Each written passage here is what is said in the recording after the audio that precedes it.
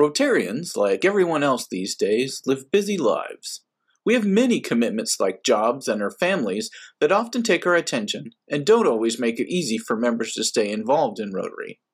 But what if you focused a club around flexible meeting times and family activities? Maybe you end up with a new kind of Rotary Club.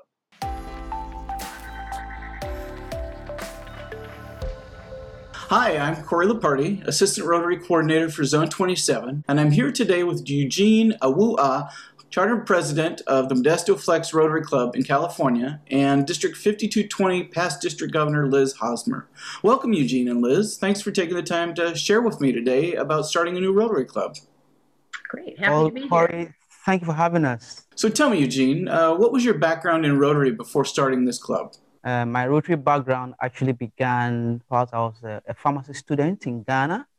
I joined the local Rotaract Club, and after pharmacy school, I joined a community club under Rotaract Club, and a bunch of us from that club became charter members of the Rotary Club of Accra South.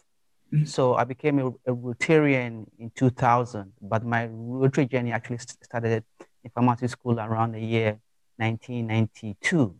And then I came to the United States in the year 2003, and I transferred my Rotary membership to the Modesto Sunrise Rotary Club. Very active in that club, and over time I was appointed to serve as the district membership chair for District 5220.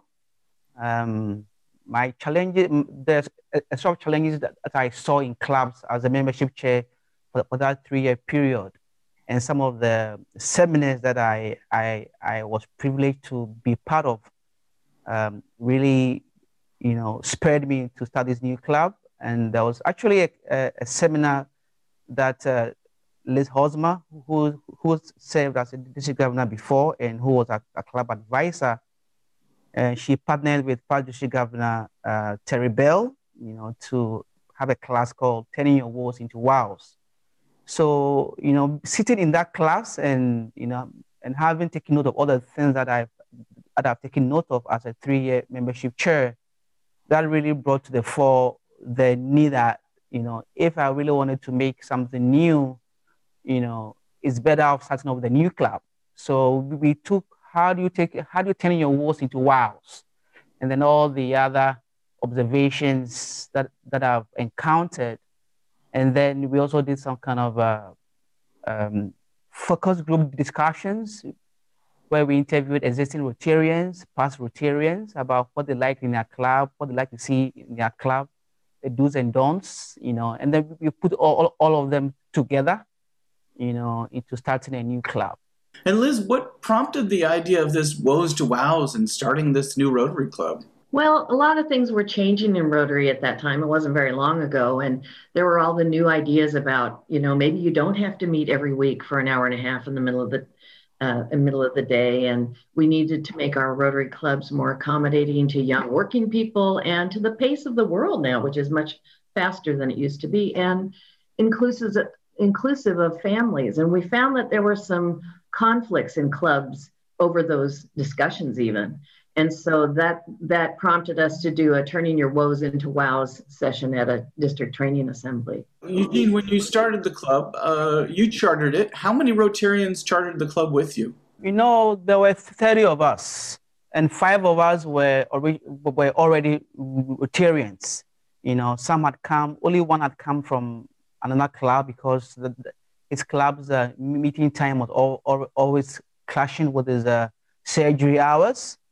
So he joined our club, and then there were some other Rotarians who had, moved from a different part of a Central Valley to work in Modesto.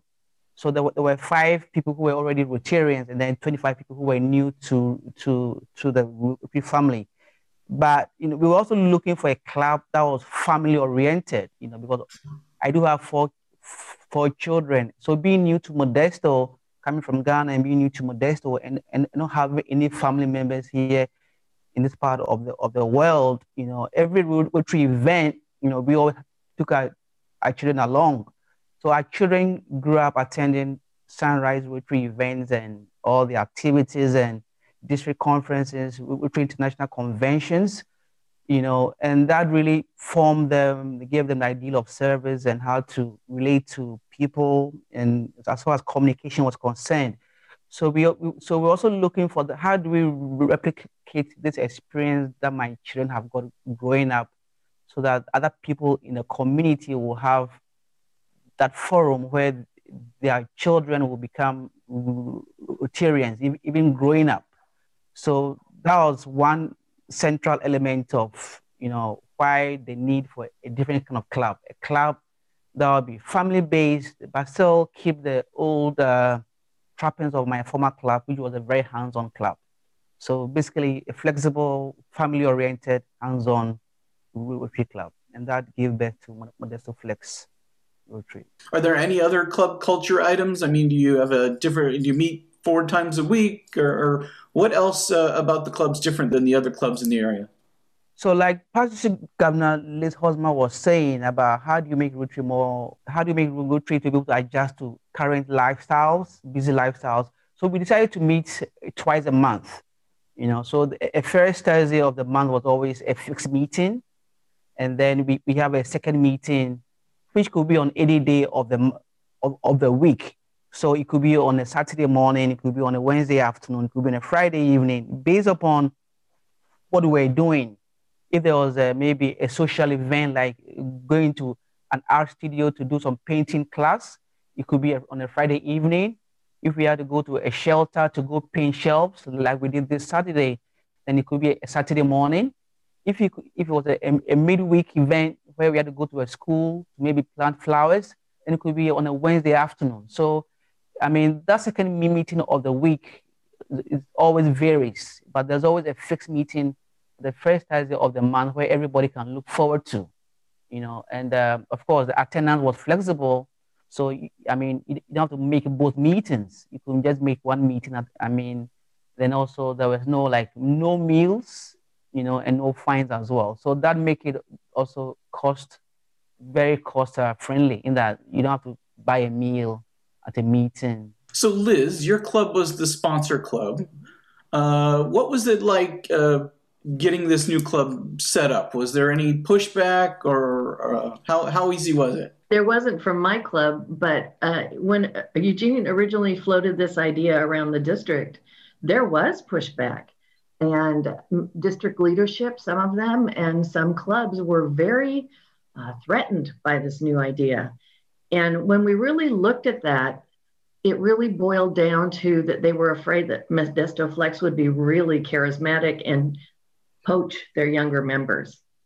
And so Modesto Flex board talked about that a long time and decided that they weren't going to accept transfer members until they had been separated from their Rotary Club for a period of time, because they wanted to be good community partners. And as time went on, some of the biggest naysayers have become their biggest champions.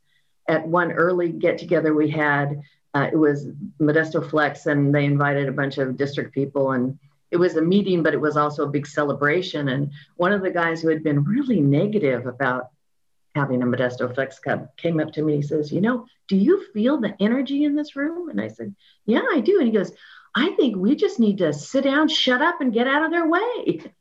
So it really turned along the path to becoming a club.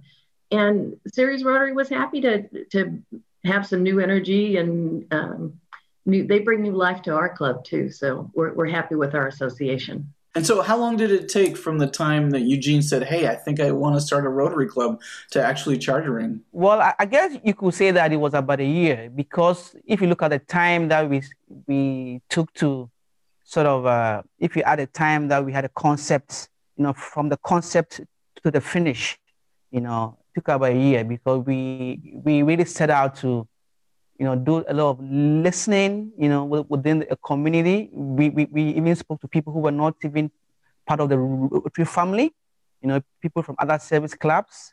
We asked them, why haven't you joined a Rotary club? If you had a chance to form a Rotary club, how would you form it? I mean, what would you like to see in that club? What people you don't like to see in that club, and why did you leave your club, and what made you leave, and what will make you go back, and what do you like about your current club, and why have you stayed in your club all these years? So we didn't do anything that was, to me, very original, and we borrowed a lot from other clubs around the world. One good thing that RI does that every month, if you look in the Rotary magazine, there's always a page about club innovation, and then from our clubs. So over time, there were ideas that we stole from New Zealand, from Australia, from New Jersey, from Africa. I mean, where I come, from clubs in Africa, from clubs I saw an idea about Friends of Rotary from a club up in British Columbia, about how to have Friends of Rotary who won't be ordinarily parts of, day-to-day Rotarians, but then they will sponsor the club for a fee, and then you could use that money to subsidize younger professionals who might not be in a position to pay their dues. So we got ideas from all over the place. So it's a question of being humble and knowing that you don't know it all, and then and reaching out. And also, I might say that even people outside of our district, people in other districts, say like in Oregon, people in I reached out to people up in San Francisco, other people who had gone through similar processes. They were all very eager and very happy to share with you their best practices. So this was a club that I think so many people had a hand in it. I remember driving to Reno to attend a membership seminar from District 5190, and I learned a lot. I learned from a club in Pollock Pines that you could actually have 2 different days of the week as a meeting day. And I was blown away. I said, wow, so you could meet for one day for 1 week, you can meet on a Wednesday afternoon, and then on another week, you can meet on a Monday morning, just to accommodate different schedules. So I think as Rotarians, the more we learn from other people, the more we can do for our own clubs. Liz, what's the relationship between your club as the sponsor and this new club? Do you work together on projects, or are they just kind of out there on their own? Oh, we've had board members come to our board meetings and sit in with their person, like community service chair, and just sit in to learn about running board meetings. A lot of these new members haven't been on a board or haven't been a part of Rotary. So there's been a lot of education. I think that's been our biggest component. We were knee deep in planning for a joint fundraiser between Modesto Flex and Ceres Rotary when COVID hit. We're going to do a dueling piano event, and we're really kind of excited about it, and we're going to hopefully revamp it as we come out of COVID. One thing we appreciate is our club's a little bit older and Eugene's club is a little bit younger, and we like people who can still work. They've been really good worker bees. So it's a good relationship. We enjoy watching them grow. Tell me, Eugene, what was the most surprising part of this experience? I must say that there was a lot of surprising parts to it. Initially, I thought it was going to be easier. It turned out to be much more difficult than because you thought, wow, if you have a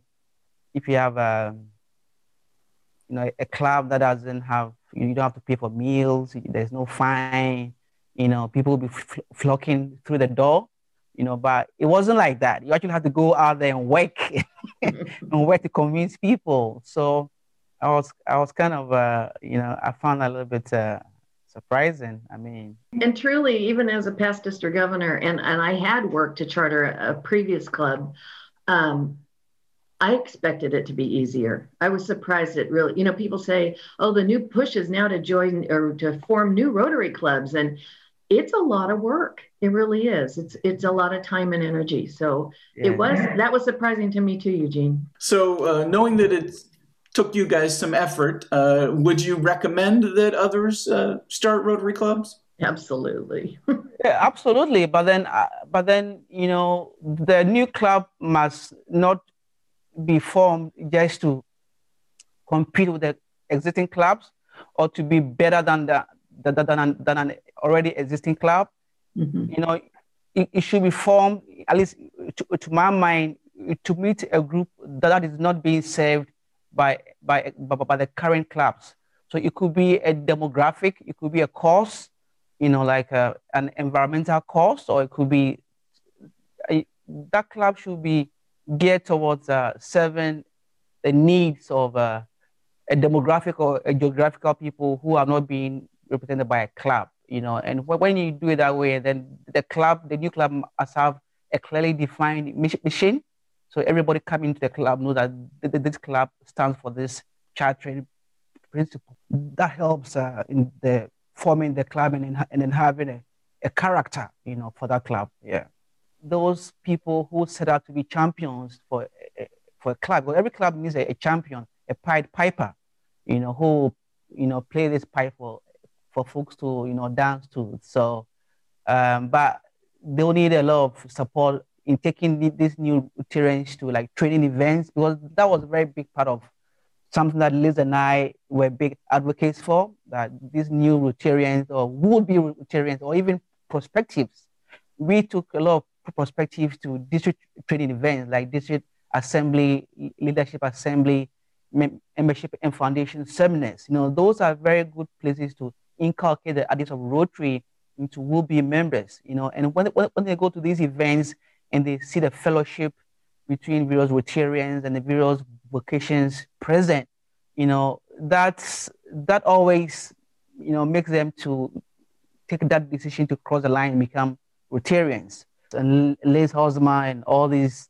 wonderful people were able to give us those resources. So you need a cadre of people who actually give you the push and the ideas because sometimes you might feel like, throwing a towel, so sometimes you needed somebody to give you that emotional support, that intellectual support. Hey, Eugene, I went down that same road and I nearly threw in the towel back. Come on, you are always there. You are almost there. And then just push a little bit harder, So those kind of cheerleaders, they were very helpful, because this club, it took a village, it took a big village of people. I was also surprised that people who I thought would not be very helpful, like I did have friends who were Rotarians in other clubs who I will call them and say, hey, I don't have a CPA in my club, but you are a CPA or you own a CPA firm. Is it possible that you can advocate for us and introduce one of your associates to our club? And we ended up getting a lot of members through that way. So I think that's one area that maybe I was surprised by. I didn't think much of in the beginning. But I think there are a lot of Rotarians out there who are very willing and ready to help form new clubs as long as somebody goes out of their way to approach them. I think that's where people who are older Rotarians come in. Well, we all here talk about younger Rotarians, but I think we should find a way to encourage, and then incentivize older Rotarians who have established themselves in their professional endeavors to bring in their younger associates, the younger,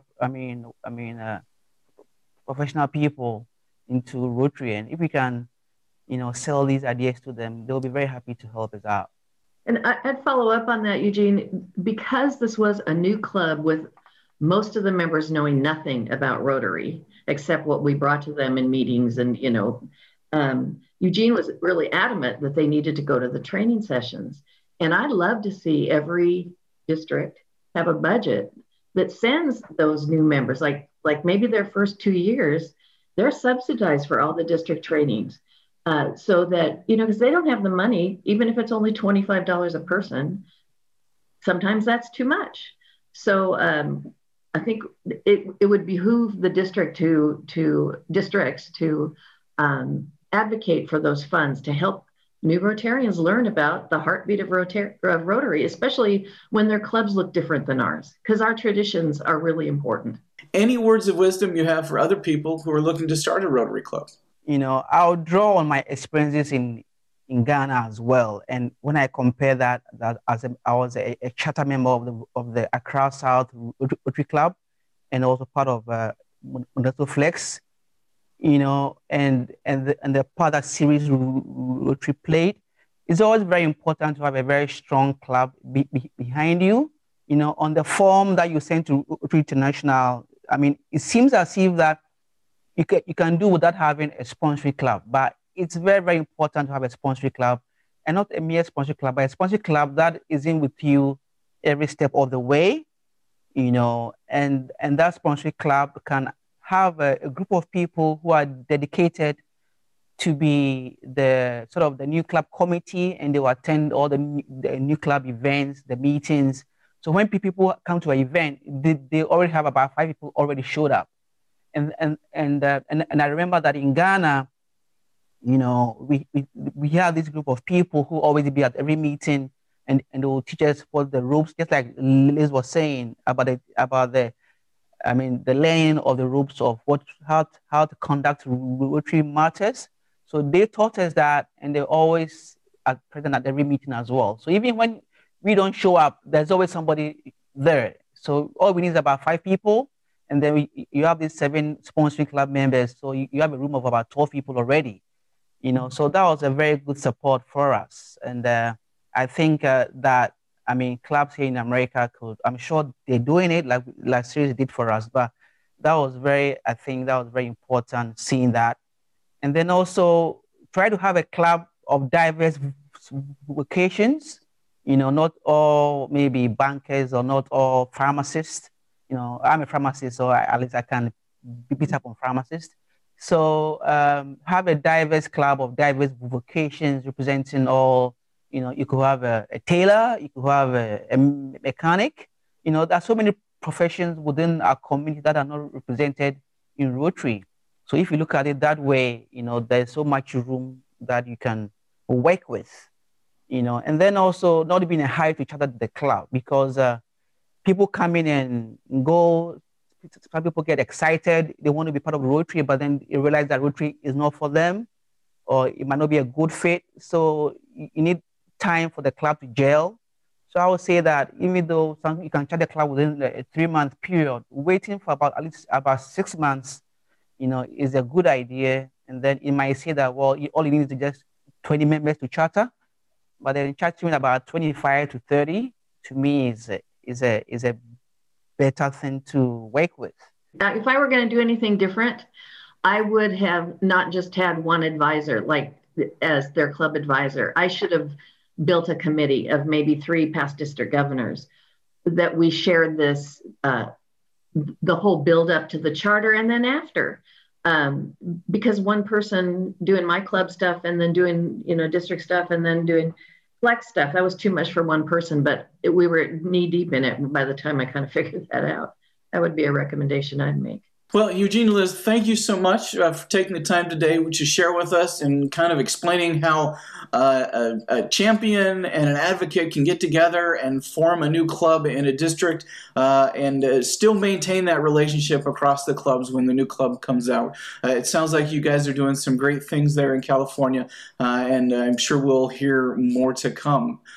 So thank you again. Thank you, Corey.